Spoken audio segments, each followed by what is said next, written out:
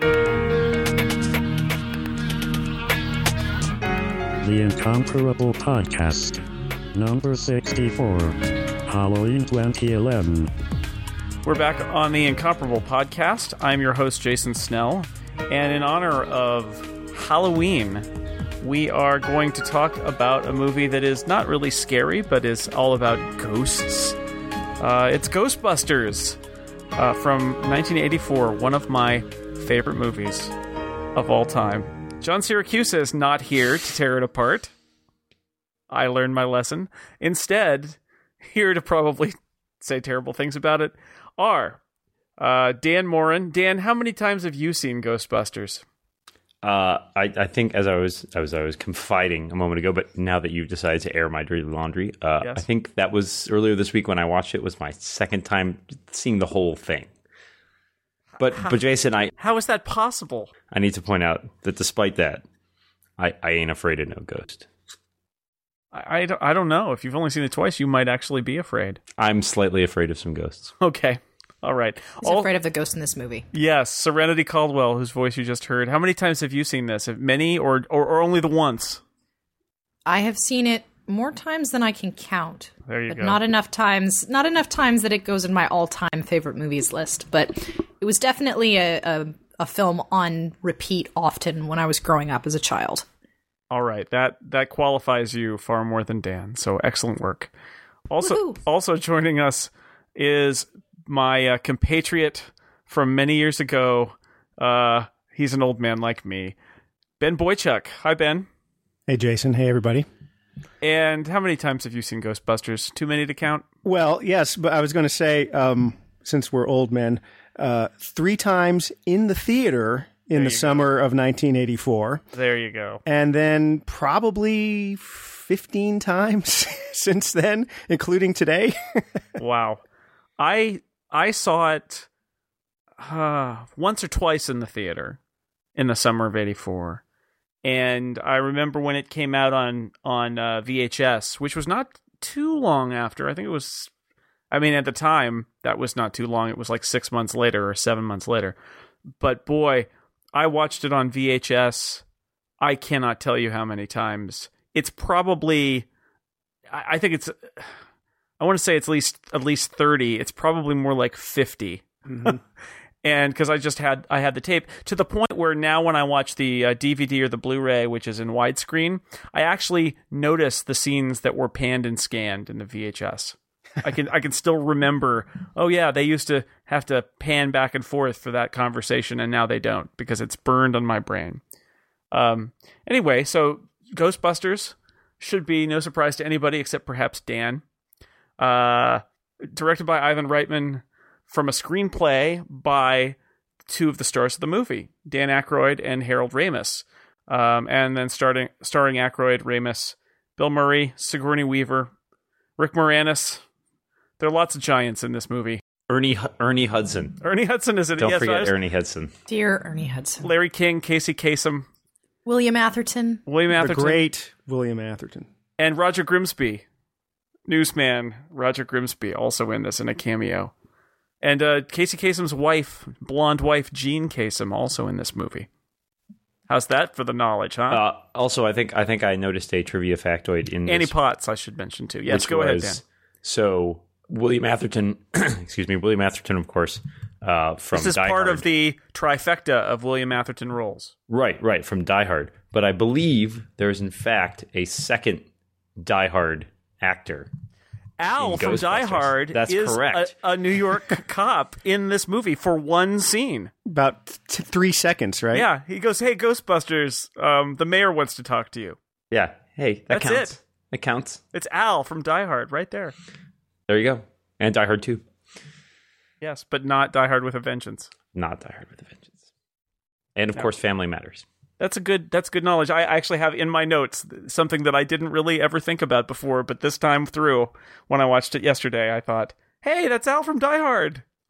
And that's it. I you know what? I was just looking at the credits after they rolled, and I said, wait, Reggie Vell-Johnson. Yeah. That's got to be Reginald Vell-Johnson. Yeah, playing a New York City cop. You know, he never really got out of that. They must have seen Ghostbusters and said, let's get that guy. to be in Die Hard. Yeah, I think they did. So, I actually can't go to New York City without thinking about this movie. It's funny because there's so many movies that are set in New York, and it, for whatever reason, you know, when I go past the library with the lion statues, I cannot help but think of the first scene of Ghostbusters.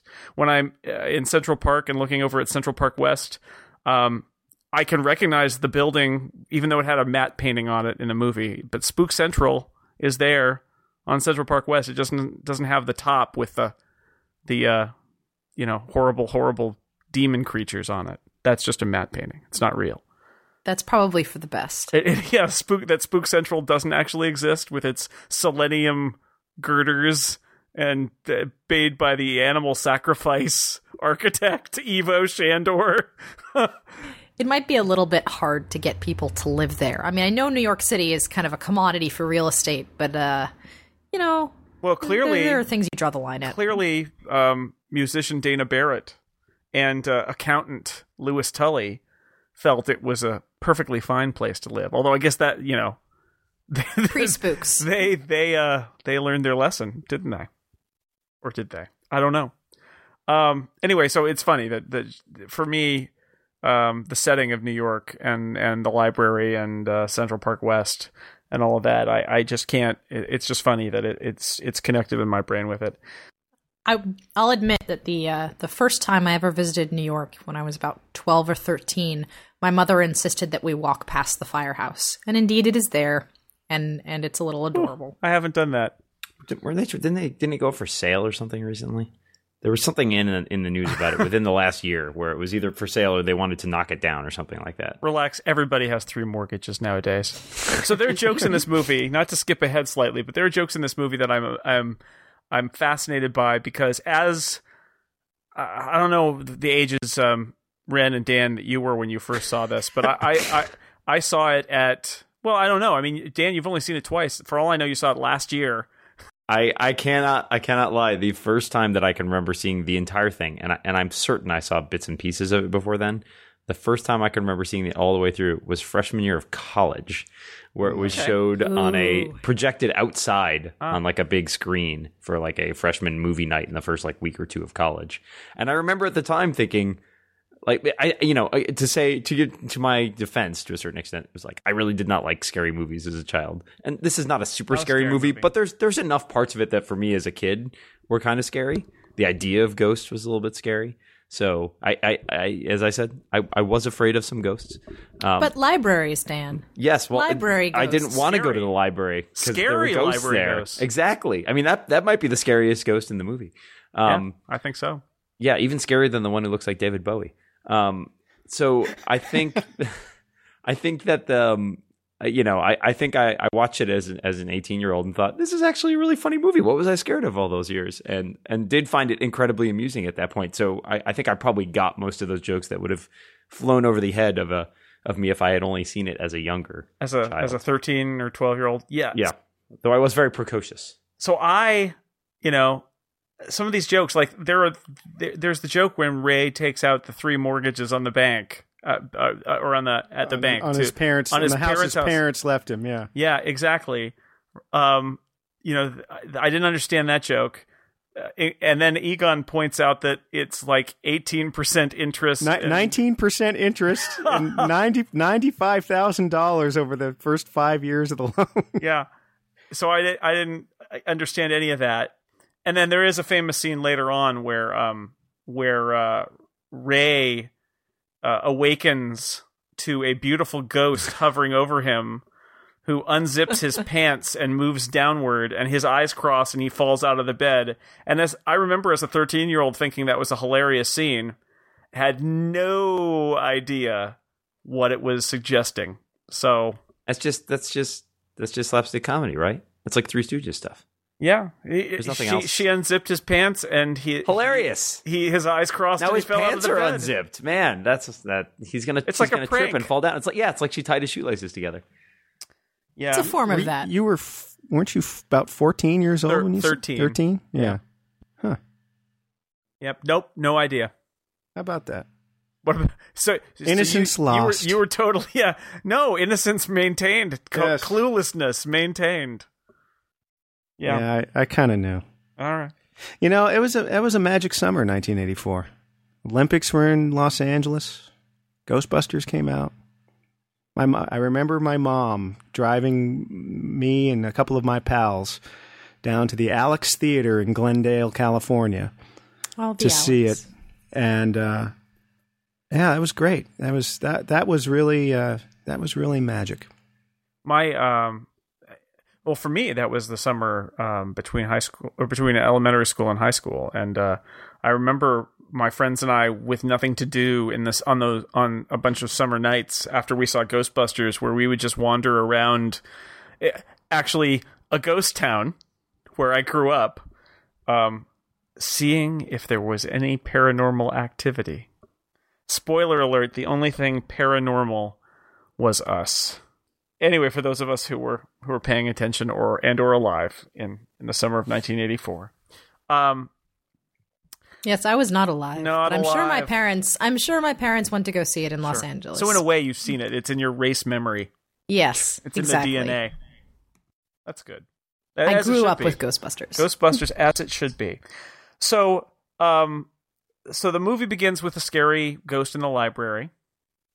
And I believe this is one of the first movies ever to completely avoid a credit sequence at the beginning of the movie. I think I read somewhere that they actually had to do something, get some special approval, so that it just shows the title and that's it. From the Directors Guild, I believe. Yeah. One of the guilds was very up in arms about it. Yeah, so it just, Ghostbusters, and the song plays for a second, and that's it. And that's it until the end of the movie. And we're immediately in Columbia University, which made a deal with the filmmakers that they could film at Columbia University. They just couldn't ever say the name. So they didn't. And we drop in on Peter Venkman, played by Bill Murray, who is conducting an experiment into ESP that is the most just horrible breach of scientific protocols you will ever see. Figure 8. Incredible. That's 5 for 5. You can't see these, can you? No. You're not cheating me, are you? No, I swear they're just coming to me. I don't like this. You only have 75 more to go. What's this one? It's a couple wavy lines. Sorry, this isn't your lucky day. I know. Hey! I'm getting a little tired of this. You volunteered, didn't you? We're paying you, aren't we? Yeah, but I didn't know you were going to be giving me electric shocks. He is the skeeziest yet most lovable professor I think has ever been put on screen, because alternately you want to kick him in the balls and you also want to hug him, and I can't wrap my head around this. Yeah, I'm not sure he really grows during the movie either. No, he starts not at out all. pretty. I mean, he is. I think the what I wrote down in my notes is unrepentant fraud. He's just he is putting the moves on the little blonde co-ed from Charles in Charge, and right. I think she's. Is she from? Is that where she's from? I think really? Charles in Charge. Is it Jennifer Runyon? Yeah. Because I looked her up because I looked at all this up on IMDb, and again to just get a sense of how old this movie is and how old we are. That woman, I mean, this lovely co-ed is now 51 years old. Well, sure, but at the time, pretty blonde co-ed from Charles in Charge. Also, again, showing what a clueless 13-year-old I was. I got that Bill Murray was putting the moves on her, but I didn't really get that he was pretty much locked in on, give me an hour or so. Yeah. God. So what? I mean, it's funny. It's a really funny scene. He shocks the guy, even though he gets one of the cards right. He tells her everything she does is right, but at the same time, he is introduced as being this, total fraud. Just funny since he's the main character, right? Yeah, not only that, but there you could argue there's a parallel between his character here and William Atherton's character in another one of your favorite movies. Oh, in Real Genius. Yeah, I mean, he's the college professor. They're the flip sides, unethical. right. They're flip sides of the same coin. Brilliant, Dan. Do you think about that? Yeah, You I'm get going a to gold drop star. some knowledge in this podcast. This Nice. is English major stuff. We've tied it to Die Hard and Real Genius now. It's the I'm going to tie it ultimate to podcast. every seminal movie of the 80s. Well, no, I mean, Before in this I'm done this first 5 minutes, at Columbia, or fictional Columbia, Empire State University, for Spider-Man fans, at the fictional Columbia, there's a lot of good stuff because the dean comes and says that we're kicking you out because you're frauds, which we've seen that they are. Although we meet we meet Ray and Egon, and they seem to be more enthusiastic, and they're more enthusiastic about what they're doing, and maybe it turns out actually know something about what they're doing. But the dean comes and kicks them out, and that leads to this great scene where they're drinking right out of a bottle, and staring out on the campus and talking about how out when you're not in college, which Venkman has never been outside of a college campus.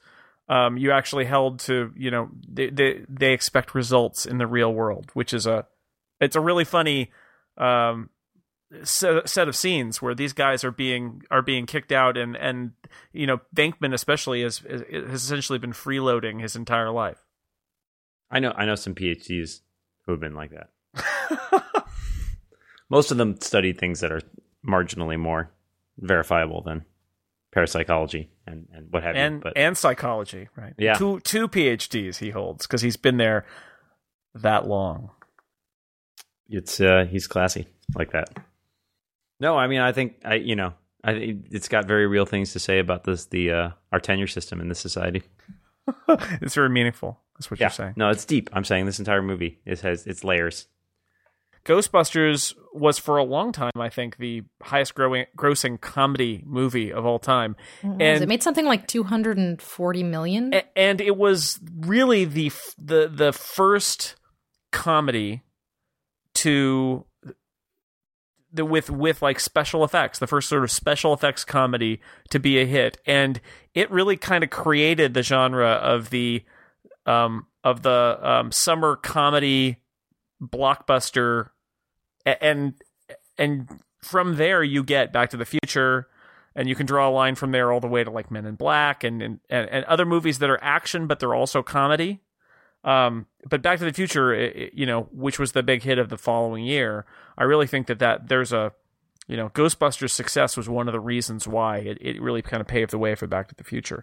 So in back-to-back years, we got these great sci-fi comedies, basically, which is, it's pretty funny when you think about it.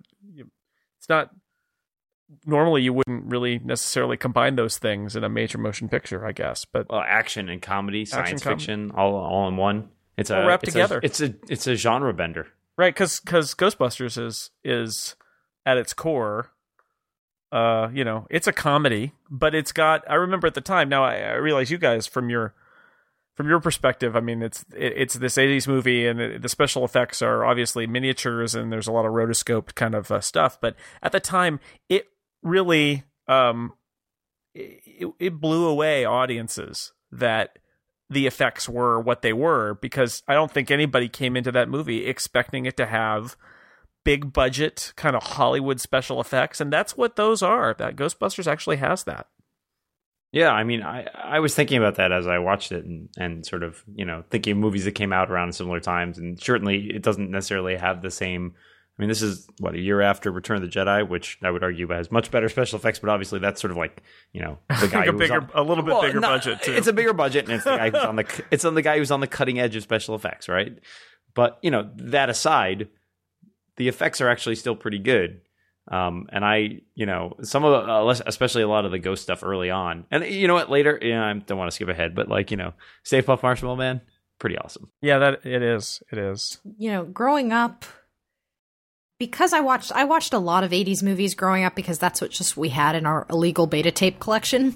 So I watched, when I was young, my parents, to get away from having to rent lots of movies, would borrow movies from their friends and rent movies from Blockbuster, and then rip everything from our VHS player to our Beta player. That was common. That was a common procedure. I admit. Is there a Ghostbusters, statute of limitations here, guys?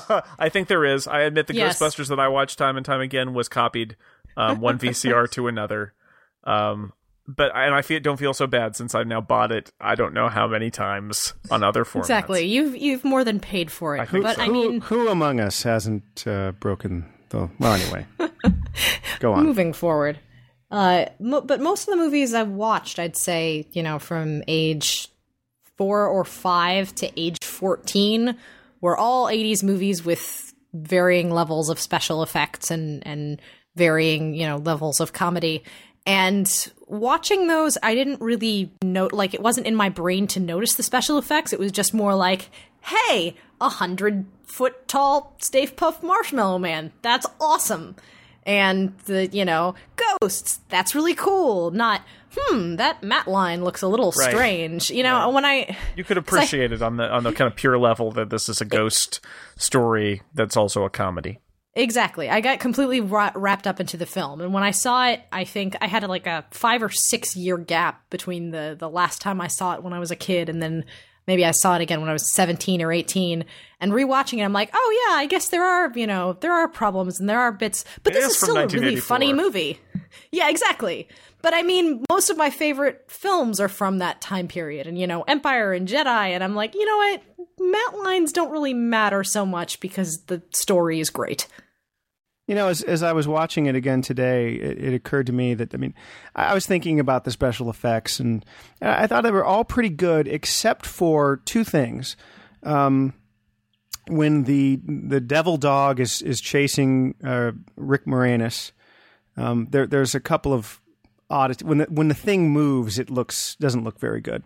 And the second, by far the worst special effect in the whole thing is Sigourney Weaver's hair. Yeah. They just don't know what to do with Sigourney Weaver's hair. No, the terror dogs are like stop motion animation. It's like Ray Harryhausen kind of stuff. I kind of enjoyed that aspect of it, honestly. Like from sort of a nostalgia perspective.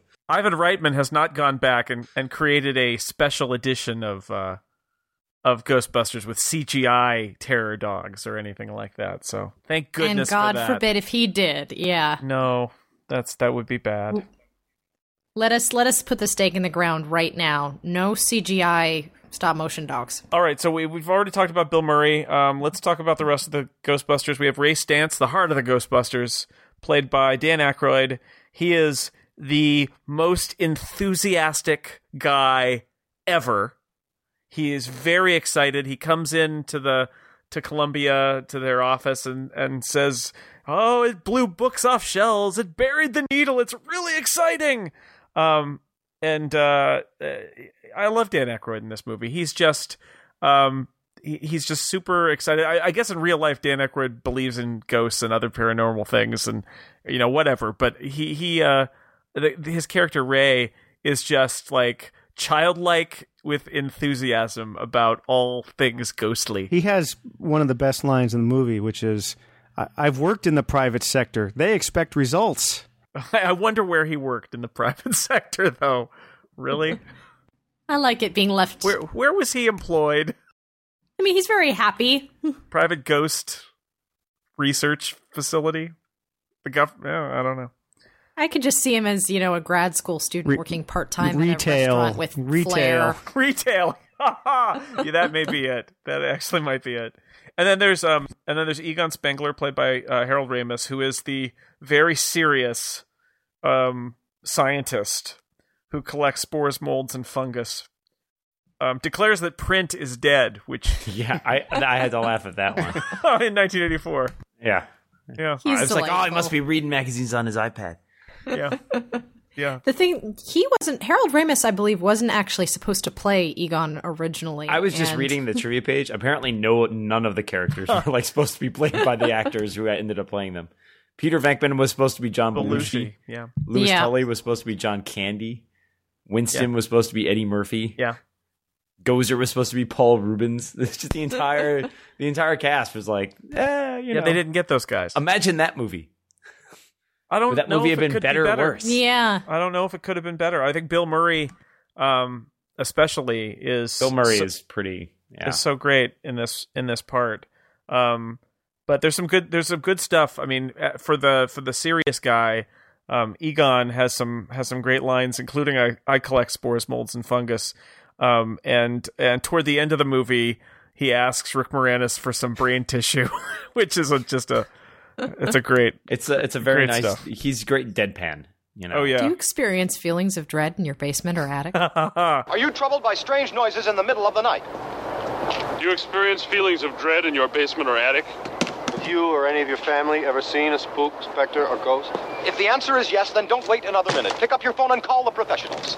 Go Ghostbusters. Our courteous and efficient staff is on call 24 hours a day to serve all your supernatural elimination needs. We're ready to believe you. I love that commercial. It's so low budget, and it's used to set up Sigourney Weaver in her apartment. She's watching it, but it's so perfect that they it's like the most incompetently shot. Having, as I'm sure have all seen our fair share of, like lawyer commercials or what have you on like local television. And man, it took me back to some of the terrible ones I remember seeing in college when I lived in upstate New York.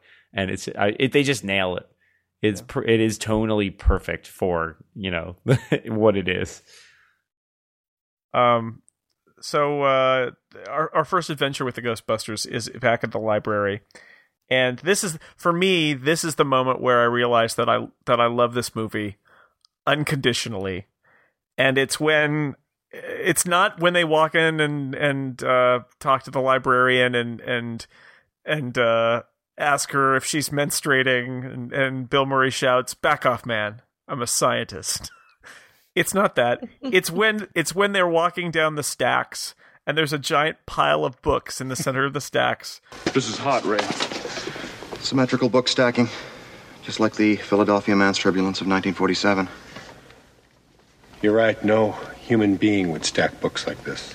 That's when I just realized this is one of the funniest movies I've ever seen. It's I worked in a library. It's true. No human would stack books like that. And because you've got that great interplay, it's almost Star Trek like in that you've got the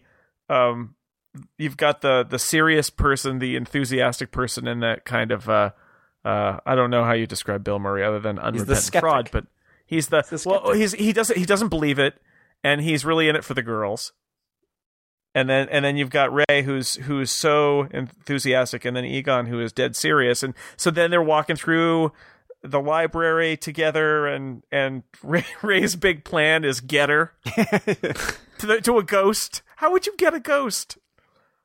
Get her. You work with what you got. Get her. So they hadn't really thought it out. So it shows these guys are not thinking practically. But as they walk out of this, they get the idea to form the Ghostbusters company, which until they get lucky and there's a horrible spate of ghost attacks, it seems like probably a really bad idea.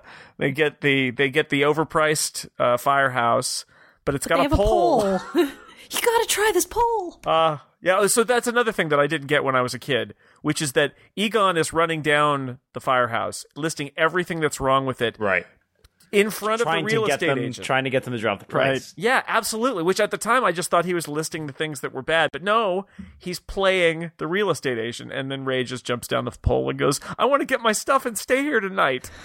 All right. Fine. Oh, Ray. Yeah, that's great. That's just, but I had no idea. Because, a 13-year-old kid doesn't know about real estate. Real estate and financial and mortgage jokes. I was flipping underwater mortgages when I was 13, Kinda Jason. strange. I don't know about you. You were flipping mortgages while underwater? Yes, it was a scuba thing. The one thing that's out of place there, though, we brought this up earlier, but the one thing we didn't mention was the 19% interest rate, which we're not even close to that now. That's very much an early 1980s thing. Right. But they should have thrown in a joke about the Iran-Contra affair. No, that was that was a little bit later. That was later. That was later. A little bit later. They should have talked about Chernenko. Or, Overthrowing the Shah. I don't know. Next stop, Spook Central Park West. The apartments of Dana Barrett and Louis Tully. So Sigourney Weaver, not exactly aliens, right? Still supernatural. But that was 2 years before Aliens, right? Or two or 3 years or before Alien. Aliens. But it's after Alien. After Alien, but Aliens came out in 86, right? Right. Yeah. No, it's after Alien, though. So she's not a totally, action movie person, because her role in Alien is not quite that.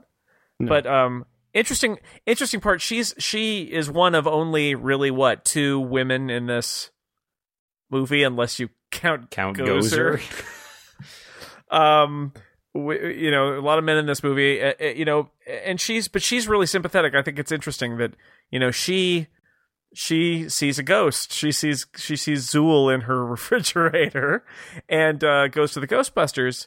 But she's the one who's not putting up with any of Bill Murray's crap, which I kind of like, that she is not, until she's possessed anyway. He wants to have her, but she's not taking any crap from him because he's more like a game show host, right? Well, she doesn't take any crap from men on either side of the spectrum, because she doesn't put up with Venkman, but she also doesn't put up with Lewis. Right. Well, she's way before. I mean, that guy is, she isn't going to. Yeah. No. Way below her. She doesn't crush him, though, right? But it's in a very nice... She knows how to push away people depending on their personality types. And, Venkman, she has to be a little sarcastic, too. And then Lewis is just kind of like, oh, honey, no. I've got to go to rehearsal now. There's a deleted scene, and then it comes at the end of the movie, but there's a deleted scene where poor Lewis says, hey, did you and I, and she says to him very firmly, very, very sternly, no, we didn't. No. So, which is totally not true, but, yes. As a 13-year-old, maybe it was unclear, but it's clear that the keymaster and the gatekeeper, something had to happen. Those names They've are not got to unlock metaphorical that at all. gate. Open the gate. Where does the key go? The gate. Nobody knows where the key went. Who knows? That was a question teenagers were asking themselves for years. Yeah. Afterward, it's true. Rick Moranis, kind of funny performance. He's not. He's kind of funny as Lewis. He's absolutely hilarious once he is possessed by Vince Clortho, keymaster of Gozer. At that point, it's off the charts. That he's I don't think he's human. You're quite a humanitarian. I don't think he's human. Scene where he shows up on the monitor as the dog, and he's sniffing the bowl of popcorn, wiping the pizza on his face. Yeah, I was basically that guy in high school. Gozer the Traveler. He will come in one of the pre-chosen forms. During the rectification of the Valdrani, the Traveler came as a large and moving torb. Then, during the third reconciliation of the last of the McKettrick supplicants, they chose a new form for him, that of a giant slore. Many Shubs and Zools knew what it was to be roasted in the depths of the slore that day, I can tell you. And then running around, like, kind of this weird, like, his legs are spread wide apart, and he's kind of loping around and looking up at the sky. The prisoners will be released soon. Yeah, I love that. That's great. And he's like in 3 scenes, right? Because then he gets taken over by the dog, and he's gone until the end. Well, we see him in the party, right? Right. Well, yeah. Who brought the dog? Right. Which apparently was all one take and improvised. Yeah, that's a good. That's a great scene, the party scene, because that's where he explains that in order to get a tax deduction, he's invited clients instead of friends. Let's see, what else do we have here? We have Janine. Janine, yes, our other female character, unless you count Gozer. Annie Potts as the. She's like out of another movie, isn't she? Like out of a movie from the 40s. She's the crusty receptionist. But it makes the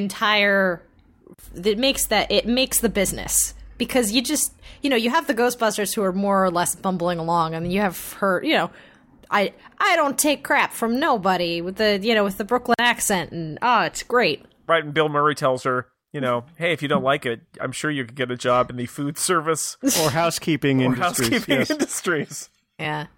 Yeah, she's I've quit better jobs than this. There's somebody like that at every single job. You may not see her, but she's there. She's there.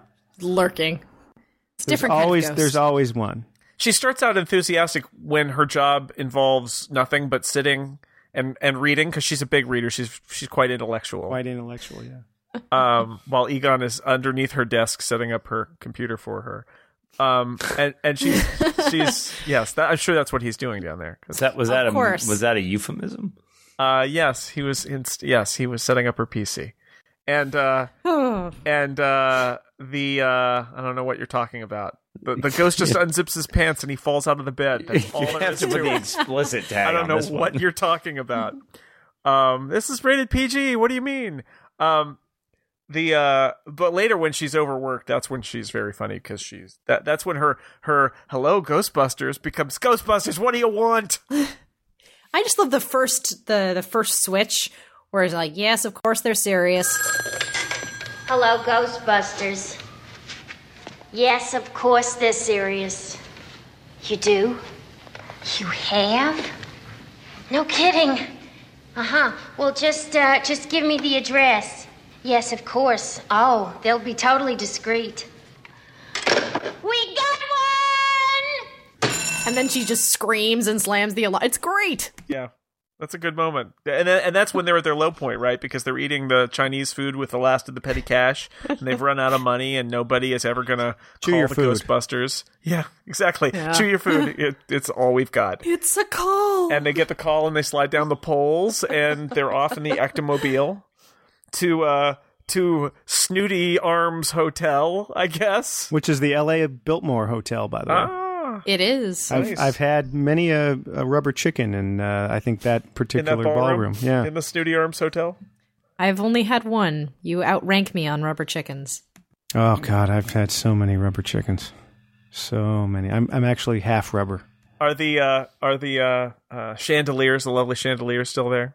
Yeah, I think so. Or were those trick chandeliers? I think those were trick chandeliers. Yeah.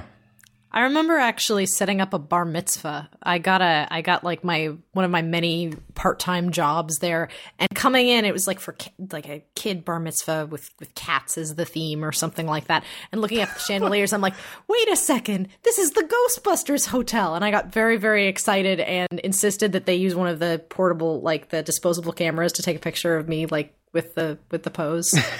And it was. Yeah, that's my one story about that hotel. Did you say cat-themed bar mitzvah? It really, or cat-themed bat mitzvah, excuse me. But yes, it was cat-themed. There were like little kittens or not real kittens, but paper mache kittens on every table. Got like $40 for that job. That was good for 12, 13-year-old. Awesome. Wow. Let's see. Back to ghosts. Jesus, that just killed the thing right there. So bar mitzvah stories is the topic today. I'll never speak of cats again. And then they put a cat on a chair and picked it up and danced around with it. No.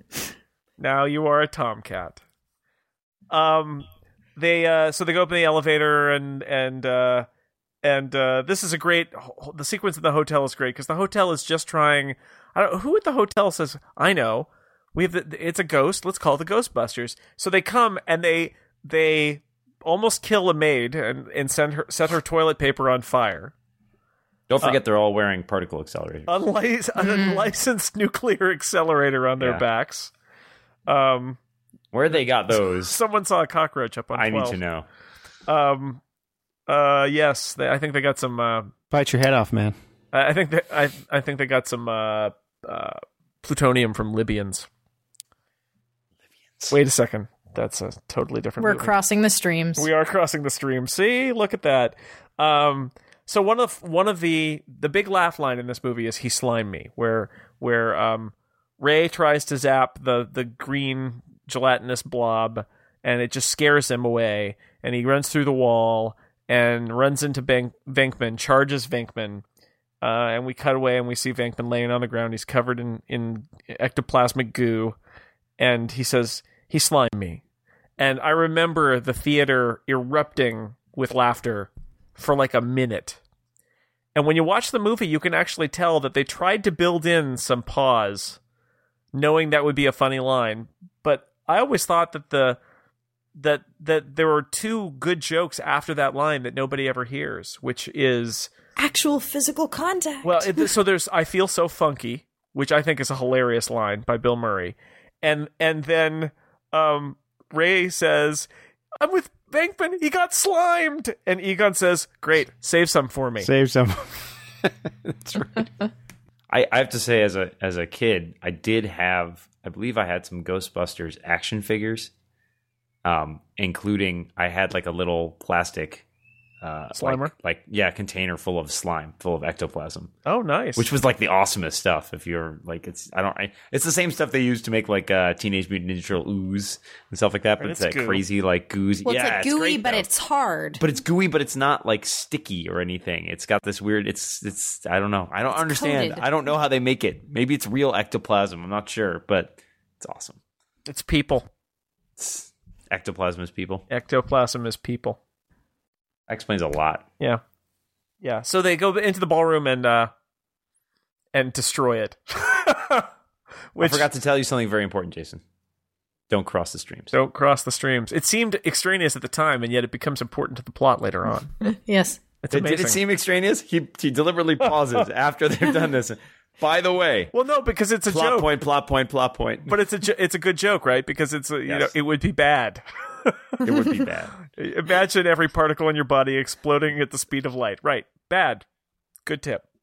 That scene I like quite a bit. So that's a great scene because there's the escalating. There's the action, right? They're trying to chase it and learn how to use this equipment, and there's nice shooting techs and all of that. Meanwhile, they keep cutting outside the ballroom and playing the sound effects of glass things being destroyed while the uptight hotel manager is like actually I think literally has a handkerchief and is touching it to his forehead, mopping off his sweat. Well, and they're only half really trying to catch it, right? Because Venkman's got that whole scene with I always wanted to try this, where he pulls the tablecloth out. The flowers are still standing. But that's sort of typical for his character, I guess.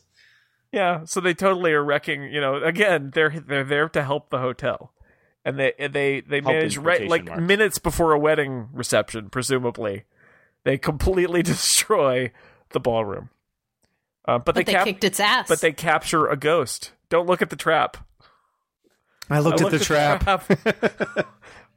I love the design. I have to say, so from a production design standpoint, I love the design of the Ghostbuster. I love the jumpsuits, the equipment. I love the proton packs. The trap is such a cool, the little metal box with the handle you slide out, and then you have like the foot pump that you open it with. I wanted one of those when I was a kid. I remember that. I think I have to say most of my exposure to the Ghostbusters actually came from the fact that there was a Ghostbusters cartoon, right? Which I definitely saw a lot of. The real Ghostbusters. Yes, because there was a fake Ghostbusters cartoon as well. It's very confusing when you're like 5 years old and you're like, I thought it said Ghostbusters. Why do they sound differently? But I had some of the toys and stuff, and I think there was at one point a toy like proton pack and a toy trap you could get, and I really wanted the trap. There was. It had little LED lights, but it didn't actually do anything. It's very sad. Didn't catch ghosts. You kind of have to hope. It's the same thing when you get a lightsaber as a kid. You secretly kind of want it to turn on and cut off somebody's arm. Yeah. Oh, there's a lot of people's arms that would cut off. So, so one of the things in this movie that I think is fascinating, we're up to the scene where, and I'm not going to go see it. Actually, sort of all kind of goes in a rush after the next scene. But Ernie Hudson comes into the firehouse and is given the most perfunctory job interview ever by Janine. I love Winston Zeddemore. He's a great character. He's just the guy who's looking for a paycheck. He is. It is. Ernie Hudson, I don't know if it had been Eddie Murphy and they had brought him in sooner and had him be more of a wisecracking guy. I like Winston. He is he's a guy and he's got opinions. I mean, he and Ray have a great conversation about what if the Book of Revelation is true and what they're really seeing is the end of the world, and I really like that. I really like that scene. And when Janine gives him the job interview, he says, I'll believe anything you want as long as there's a paycheck. Yeah, I know. I like that he's just the schmo who's like, maybe these guys need to hire somebody.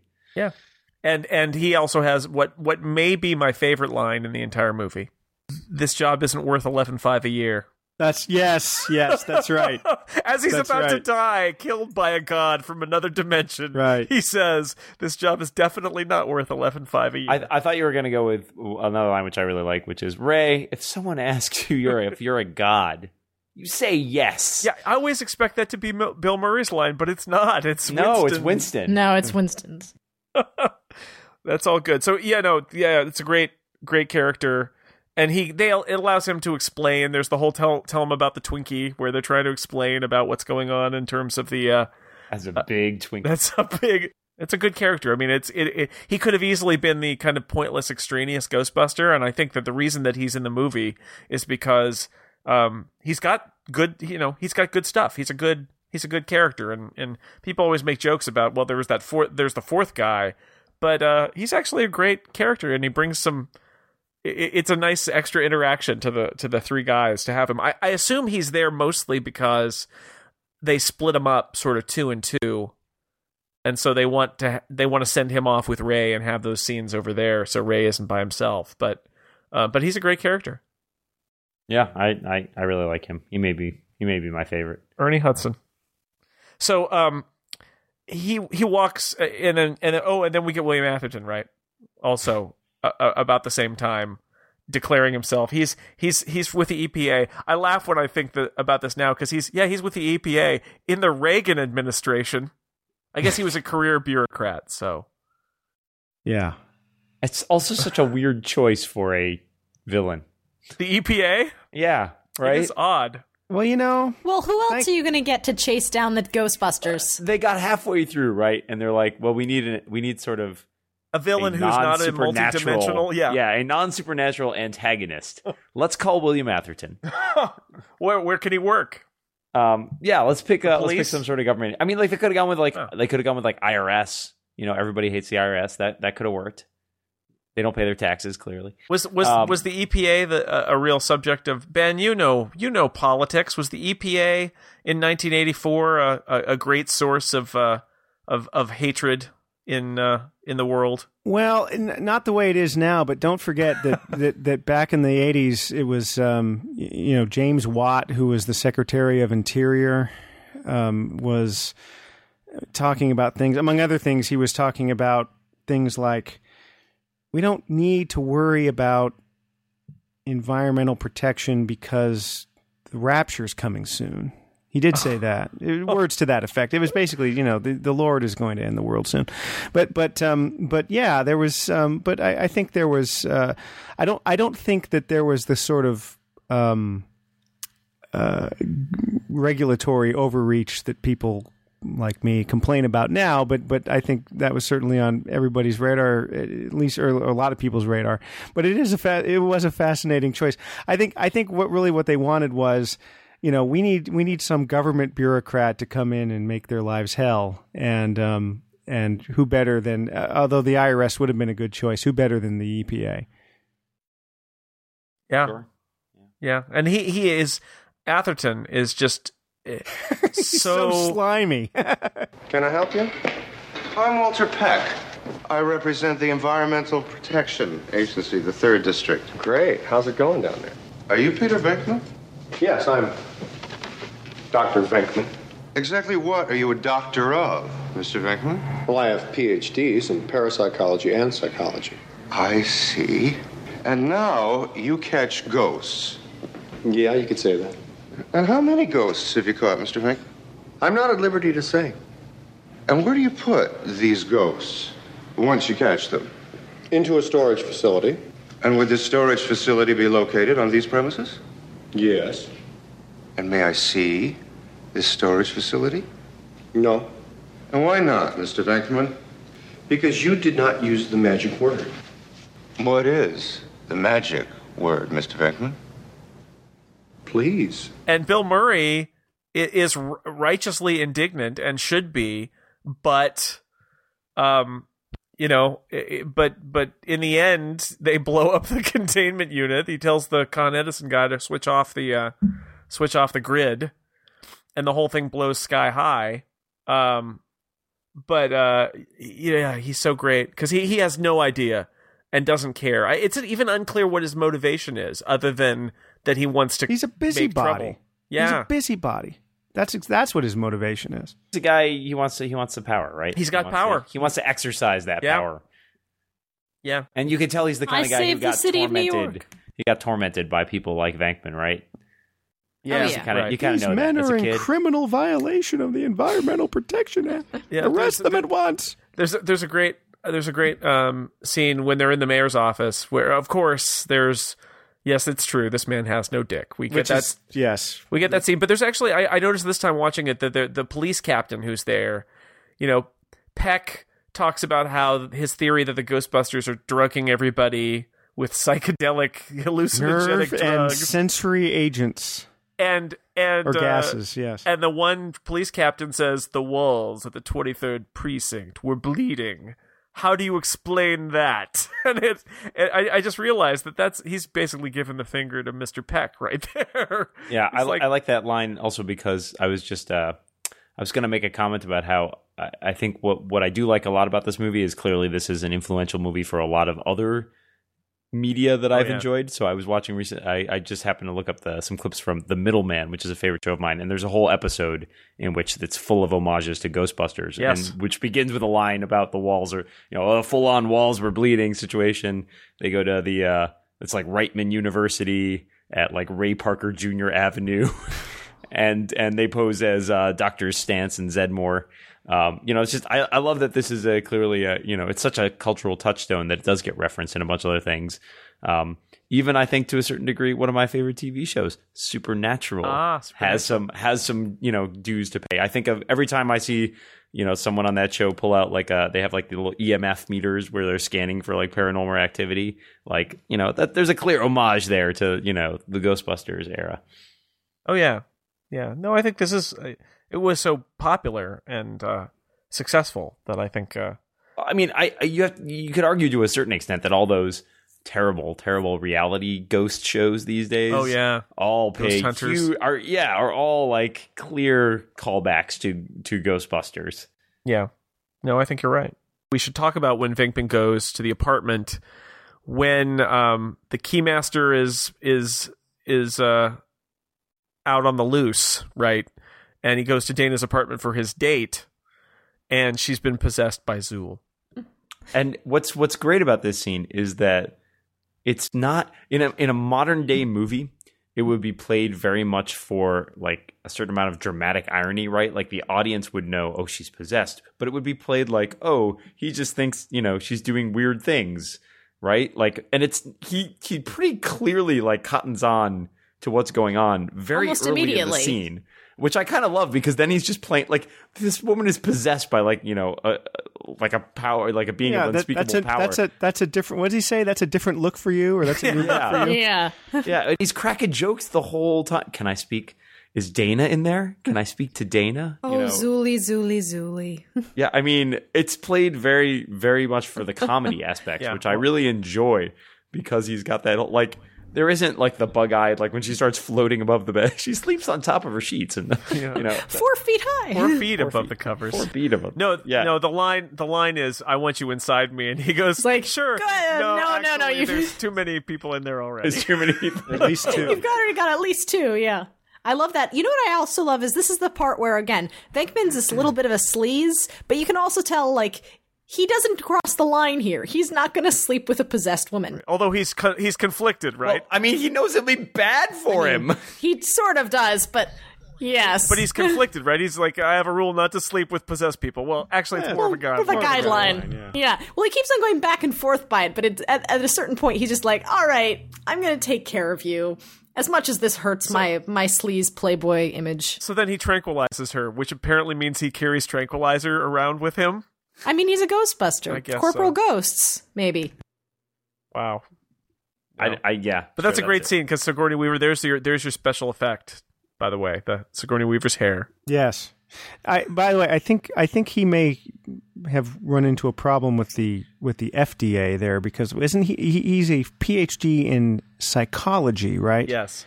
He's not a psychiatrist, so but he injects her with a powerful sedative. With Thorazine, right? Yes. Yeah. He would have a problem with the DEA. Yeah.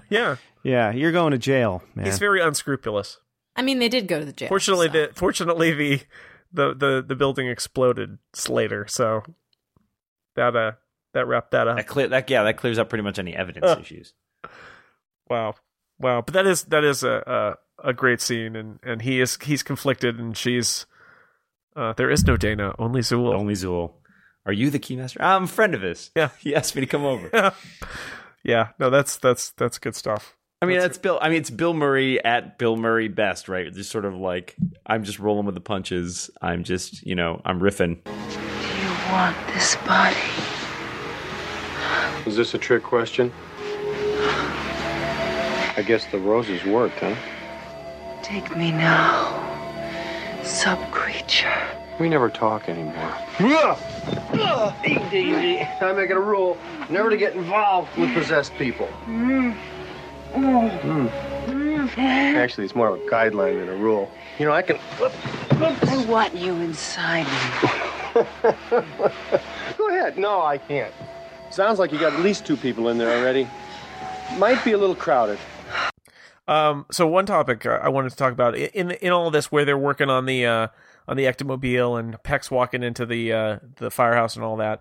One of the things that strikes me about this movie, because it is from the 80s, everyone's smoking. You're exactly right. I noticed that this time around. That definitely grabbed me. I mean, it's not just an affect. These days, if somebody's smoking in a movie, it's got to mean something, right? Yeah, it suggests something, right? Everybody in this movie, and you think about all these things where they're doing all this stuff where really they probably shouldn't be smoking, right? Like with like an unlicensed nuclear accelerator on your back, maybe not the best time to light up a cigarette. So here's the trap or whatever. I'm gonna say, and this is my little essay portion of the program. I think there is a reason, and it's that with the jumpsuits.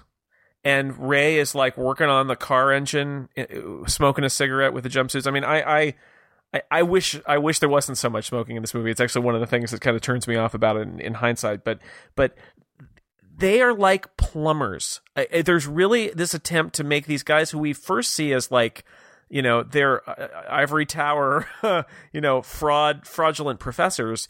And then as Ghostbusters, we're supposed to kind of see them like working class guys. They're like blue-collar guys. They're blue-collar slobs. They got their sleeves rolled up. They're wearing the jumpsuits. They're fixing they're fixing the engine of the car and all of that. And Venkman's got the clipboard, and he comes in, he's smoking, and he's like, they'll pay by Visa, and we got a free repeater over here, and here's the next order sheet, and all this stuff. All of a sudden, these guys have gone from being, Columbia University professors to being plumbers, ghost plumbers, I guess. But that was the original title of the movie, Ghost Plumbers. Am I off base here? I mean, I feel like that was like done specifically to give them kind of a blue collar feeling. It does seem to happen at a specific point. I noticed there's a very distinct, like you said, there's not much of it earlier in the movie. Yeah, they're not doing it when they're at Columbia, right? Right, and then all of a sudden there is this switch. It's very stark, the contrast between the two of them, and I don't know if that's why, or it's just hey. We got money from the tobacco companies. Well, we're risking our lives doing all this stuff too. Right, smoking's probably not what's going to kill us. Right, the ghosts will kill us first. I don't know. Might as well enjoy it. I don't know, but it's really noticeable. It's very strange. Yeah. I love the scene in the jail. I wanted to talk about that. That scene reminds me of briefly of Airplane a little. I don't know why. There's definitely that comedic sort of atmosphere to it. Where it's subtle, right? They got the background characters, right? They got all the other guys that they're peering over the blueprints, and there's something in that's very much got that slapstick comedy where it's like there's not much acknowledgement of the fact that it's bizarre that everybody's watching them. It's just sort of taking it. Yep, let's roll with it. We'll just keep going. I think, it's a lovely moment because it's kind of surreal and not overplayed. There's lots of exposition in there, right? That's where Egon explains that the cult of Gozer built this spook central and had the crazy construction and worshipped sacrificed animals and all of that stuff.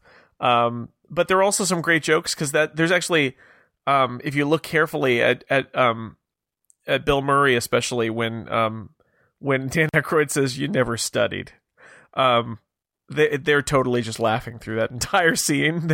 They can't keep a straight face, and it just is. It's in the movie because I guess that's as good as it got. But and then he comes back with Gozer worshippers and says never studied. Like they're scoring points on each other, and meanwhile all these random like guys in the Huskow are just kind of listening as the Ghostbusters have these whole arguments, and at one point Zeddemore is like, I gotta get my own lawyer. I gotta get out of here. I wasn't even there. Let me out. And Bill Murray sings Santa Claus is Coming to Town, but he sings the spooky version to scare all of the guys from the jail who are listening into their conversation. So be good, for goodness sake. Whoa, somebody's coming. We have to get out of here. We've got to find a judge or something. Hey, wait a minute. Hey. Hold it. Now, we're actually going to go before a federal judge and say that some moldy Babylonian god is going to drop in on Central Park West and start tearing up the city. Sumerian, not Babylonian. Yeah, big difference. It's a crazy scene because it is doing comedy, character comedy. It's advancing the plot, a lot of exposition. And there's the surreal aspect of the fact that they're surrounded by like 15 prisoners while they're looking at blueprints that they've apparently been allowed to have in the jail cell, which makes no sense. Because you can't cut a prisoner with a blueprint. Right. Well, you get the sense that the Ghostbusters have been placed in the jail reluctantly, right? That although the EPA guy wants them in jail, everybody else, presumably they're well known and they're kind of liked. So there is that great scene that we sort of glossed over a little bit where they come and shut down the reactor. Where you've got I love that they've got the Con Edison guy there who's like, I have never seen anything like this, and he's in the hard hat and he's just like, I'm just doing what they tell me to. You can see he thinks it's a bad idea. Oh yeah. But I mean, I kind of like that's the same sort of dichotomy, right? That we're talking about with the. I think there's like the blue collar like stick togetherness, right? To a certain extent, like the utility guy's like, I don't want to screw these guys. They're here doing their job, but I got to do my job or else I'll get fired. And everybody in the prison's kind of like, well, they're not really a threat or anything. They're just doing this thing. They provide a public service. Yeah, exactly. So Al from Die Hard comes and frees them from their cell. The mayor wants to see. The mayor, you gotta go. The mayor wants to rap with me about some things. Scene in the mayor's office, which we touched on earlier. One of the weird things in it is that the cardinal comes in. Yeah. What should I do? And it's silent, right? They're like talking about, what does it all mean and where is it coming from? And then the cardinal walks in and they're like, aha, he will have the answer. And instead he's just like, how you doing, Letty? Well, that's the thing. I remember the first time I saw it with my mom, who's kind of anti-Catholic. And I remember. Wait, you went to Catholic school? I went to Catholic school, but my mom was kind of anti-Catholic. All right, okay.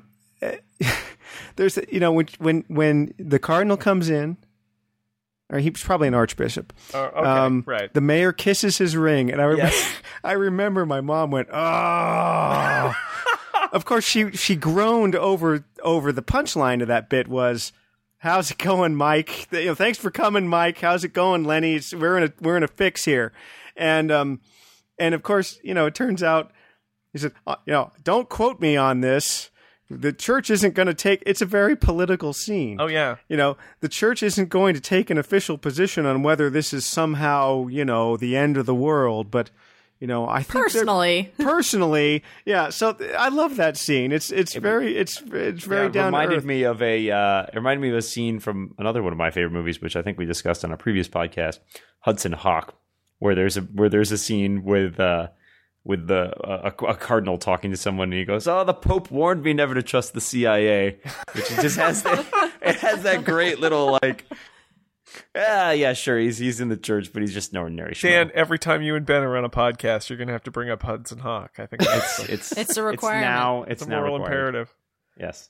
No, it is a great scene, and then we in addition to yes, this man has no dick and all of that, we have you'll Lenny, you'll save the lives of millions of registered voters. Venkman makes the political appeal, and the mayor calculates it and basically does the right thing, which is like, well, I could throw the Ghostbusters in jail and have no idea what to do. They seem to think they know what to do, so let's go with that. Speaking of callback, did anyone? Maybe it's just me again, but that reminded me greatly of Miracle on 34th Street, where the judge is trying to figure out whether or not to declare whether or not there's a Santa Claus. And it's a political calculation. It's a political thing, and the guy's like, I know these guys are all the voters, and think about, what the kids will say and all that. But there was definitely a weird sort of simpatico vibe going on there for me. You're right. That in the end, and there's the cynical aspect of it that's actually funny, which is, yes,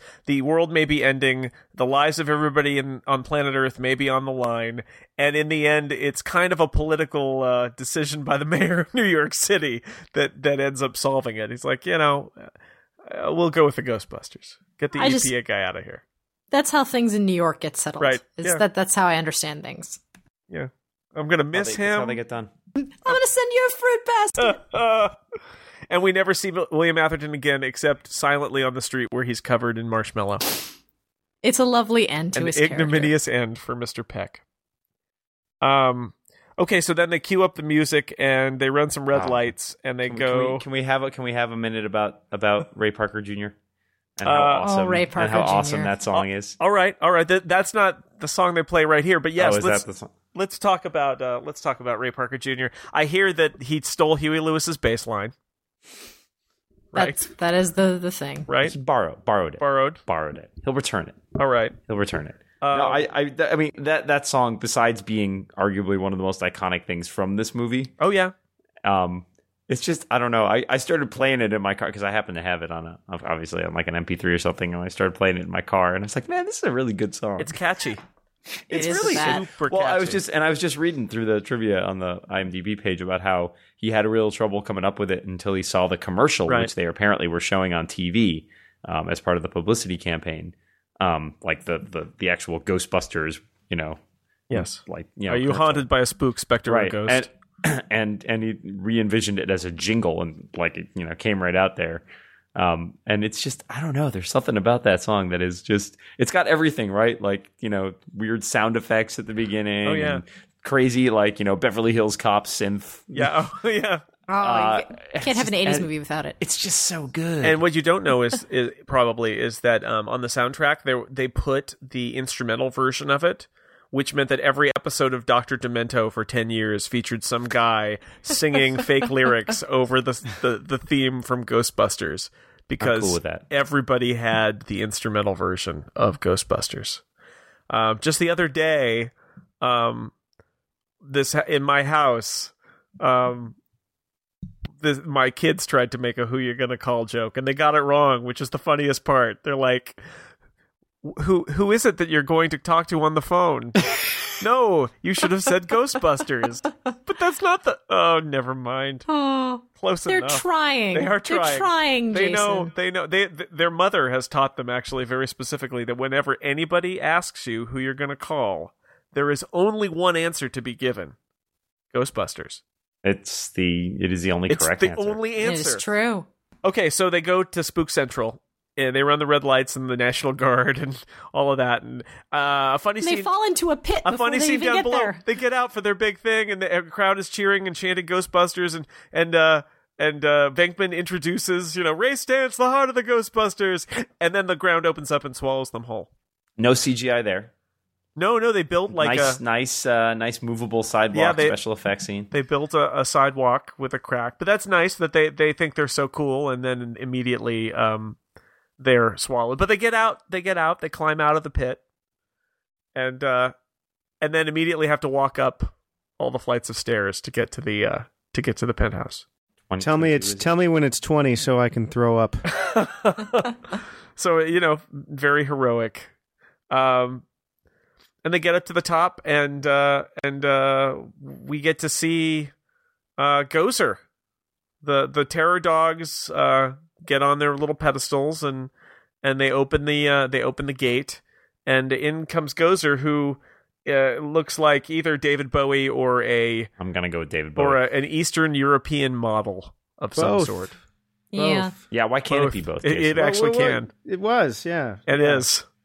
Yeah, she's from like Czechoslovakia or something, or Yugoslavia, or one of them Slavs. Something that doesn't exist. Yeah, anymore, and then they dubbed in a voice. But that's a kind of cool, weird moment where Zedmore says, "I thought Gozer was a man," and Ray or Egon says it's whatever it wants to be. That it's kind of off-putting. It's like this is not a person. This is a supernatural being in their bubble wrap outfit, scratching their giant terror dogs on the head. And yet Ray still tries to talk to it sensibly. Yeah, he go get her, Ray. By the authority of the city, county, and state of New York. Please return to the nearest convenient parallel dimension. That's great, Ray. Thanks. That's how I'm going to tell people off from from now on. Yeah. Please return to your home dimension or the nearest convenient parallel dimension. Are you a god? No. And die. And die. Or at least be pushed around by purple lightning. Yeah, that was kind of lame, don't you think? I wonder where they got that from, yeah. Well, Zool must think, Gozer must think that humans are even more fragile than we actually are. That purple lightning will kill them. This bitch is toast. Yeah, but so they get out their stuff and they shoot her and she disappears, which is interesting. So they try to use the tools that they've got and they think they've won and it's Miller time, and only then do we have the thing that maybe makes this movie as much of a classic as it is, and the reason I think people remember it so fondly, other than the song, is they're given the option to choose and perish, and then J. Edgar Hoover appears to destroy them all. No, I mean, you can see when you watch that scene too, you can see that everybody else is keeping it out of their heads, and you can see Dan Aykroyd's face as he kind of enters a reverie about his time roasting marshmallows by the fire at Camp Wakanda. Couldn't hurt anybody. And it just popped in there. And then it's the Stay Puft Marshmallow Man, which it's alluded to earlier in the film, which I really enjoyed. When Dana's unpacking her groceries. She's got a bag of Stay Puft Marshmallows, and then there's a sign somewhere. There's like an ad on a billboard for Stay Puft. Looks a little bit like the Michelin Man. What a fantastic creative leap this is, to have a Godzilla-like creature, except it's this adorable Michelin Man-like Marshmallow Man rampaging through the streets of New York, smashing churches and stepping on people, and with a smile on its face. Yeah. Amazing. I just love Egon's line here, where it's like, Peter's like, all right, what have you got? No, sorry, I'm terrified beyond the capacity for rational thought. Yeah, because Ray's gone bye-bye, and then Egon is terrified beyond the capacity for rational thought. And then Venkman goes, nobody steps on a church in my town. Mother puss bucket. Yeah, I went past that church. Again, New York City, I went past that church, and I was like, nobody steps on a church in my town. It's that church.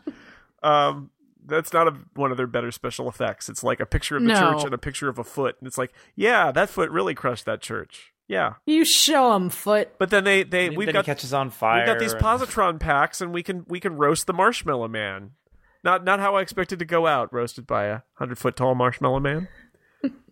But the Marshmallow Man is so, I cannot stop laughing when I see that. Every single time I can't stop laughing, because he's got a big smile, he's got his little hat, he's very happy, and he's walking down the streets of New York crushing taxis and smashing buildings. It's, oh man, that is great. And then he's quite horrifying, right? When he gets to the building and he looks up and he goes, "Rah!" Yeah. It's like, oh God, oh, this is bad. And so they cross the streams. I thought you said that was a bad. Yeah, that turned out that it really wasn't that big of a deal to cross the streams, was it? I mean, yeah, you can close a dimensional portal, but I mean, there's definitely a very slim chance we'll survive. Yeah, this job not worth $11,500 a year again. Winston Zedmore ask for a raise. You know, that was a pretty big explosion too that followed. Yeah, well, but it was a cross-dimensional explosion, in fact. Well, there was a lot of fire out there in New York City. Right, that's true. That's true. And really, to this day, I don't understand how it was that all of those people were covered in goo and everything else. And marshmallow. Except for Venkman. Who just that had to have been like was that a contractual thing? Do you think Bill Murray didn't want to be covered in shaving cream? Yeah, I don't know. It makes you wonder. There is that moment where he appears and they ask how he is, and he says fine, and Dan Aykroyd looks at him like, why are you not covered in goo? And it's never explained. One of the great mysteries left as an exercise for the audience. Where was Venkman that he didn't get covered in marshmallow? And then we were very sad that Dana Barrett clearly... It just smells like burned up dog hair. But in fact, Dana and Lewis survived. Isn't that nice that when the terror dogs are burned up, they leave their little human shell inside, little human nougat. Delicious. Wow, that's exactly what I want in my candy. In your candy terror dog, there's a human inside. Not my Halloween candy of choice. Terror dog shell on the outside.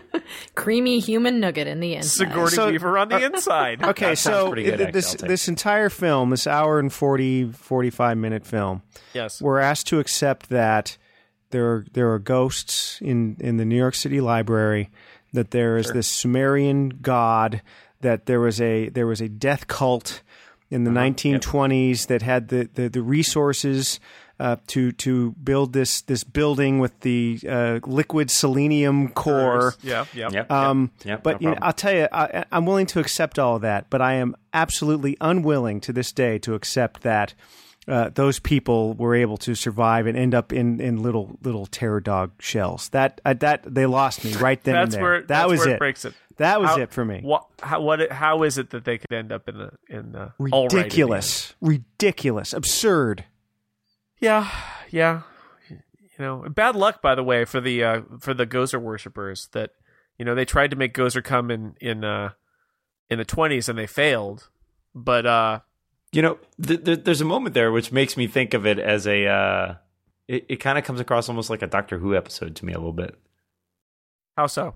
I don't know. There was something about it that struck me as a vibe. Maybe it's because there was an episode of Doctor Who with like the Empire State Building, wasn't there, in the last few years? Yeah. In like the 20s. Yeah. And it's just something about it struck me as like, well, we're going to use science and it's going to turn out okay. And everybody you thought was dead, right. Turns out they're alive. They're fine. It's pretty cool. Everyone's fine. Nobody dies. Dan, second viewing of Ghostbusters. What do you think? As a relative non-knowledgeable viewer, I can sum it up in just a couple words by saying, Bustin' makes me feel good. All right, that's a nice verdict. Will you watch it a third time someday? I think I will. Not perhaps immediately, but I think I would certainly not say no. I will never watch Ghostbusters again. All right. Because I would hurt your feelings. That's why John Syracuse is not invited to this podcast. I may never watch Real Genius again. I hate to break it to you, but I don't want you to. Don't watch it again. In fact, okay. Now I will never watch Real Genius again. You're banned from watching. You're banned. You don't deserve it. You don't appreciate it. You don't deserve it. I will enjoy William Atherton in Real Genius, and you will not. You can enjoy him in this movie. Yes, or Die Hard. Yeah, I do love Die Hard. I see. We knew that about you. I know. Ren, positive feelings about Ghostbusters? Very positive. I will indeed call on the Ghostbusters again for a feel-good, funny movie. They're ready to believe you. They are. Sometimes they do.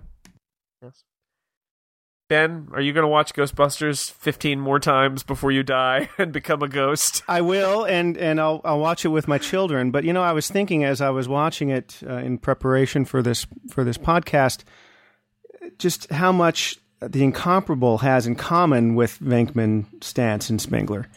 Interesting. Your theories are the worst kind of popular tripe. Yes. Your methods are sloppy. Yes. And your conclusions are highly questionable. Indeed. Which one of us is which? That's the good question. It's all. Can I be Winston? Because this podcast definitely not worth $11.5 a year. That's right. Okay, well, I'm going to be Venkman. Ben is going to be Egon.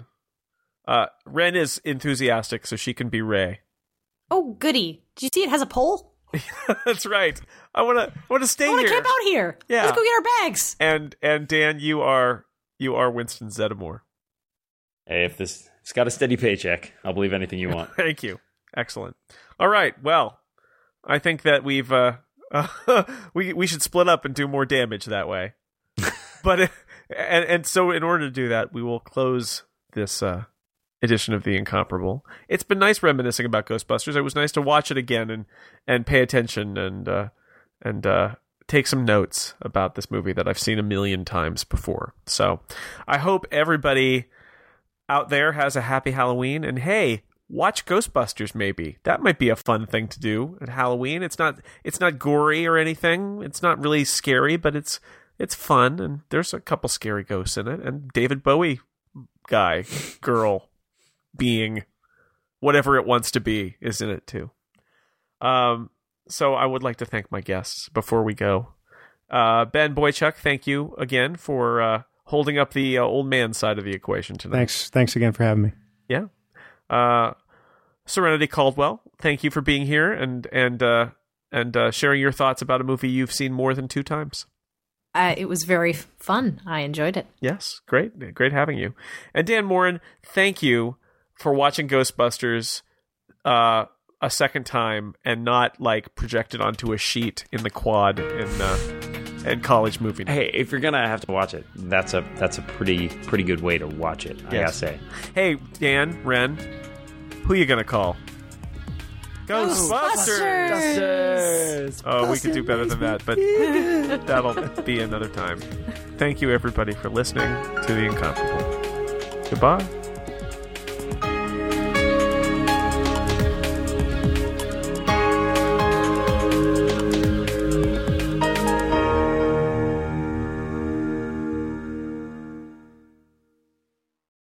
You pulled real genius right out of your hat there. I did. This is just, I roll with the punches. That's how it works. You can count on Dan for movie references. Even if they're from movies he's rarely seen. This is true. I've only seen Real Genius like once. One time, yeah. We'll talk about some movies of the late 90s, and I think then I will be all over that. We'll make you an honorary member of the 80s yet. Hey, I lived through the entirety of the 80s. Did you really? But you didn't appreciate them. I really didn't. All I remember is having a terrible haircut and being made to wear terrible clothes. You were married in the 80s? It sounded like it. Fine. You know what? Fine. I was married in the 80s. It was illegal. A crazy time. It was illegal, so it was annulled later. I didn't want to talk about it. But now it's out there. But now my secret is I'm coming clean. Maybe you traveled back in time. Ooh, that's like that. There we go. There's a Back to the Future reference. All right. We're rolling. We're getting on up there. It's funny because... No, I'll save it for the podcast.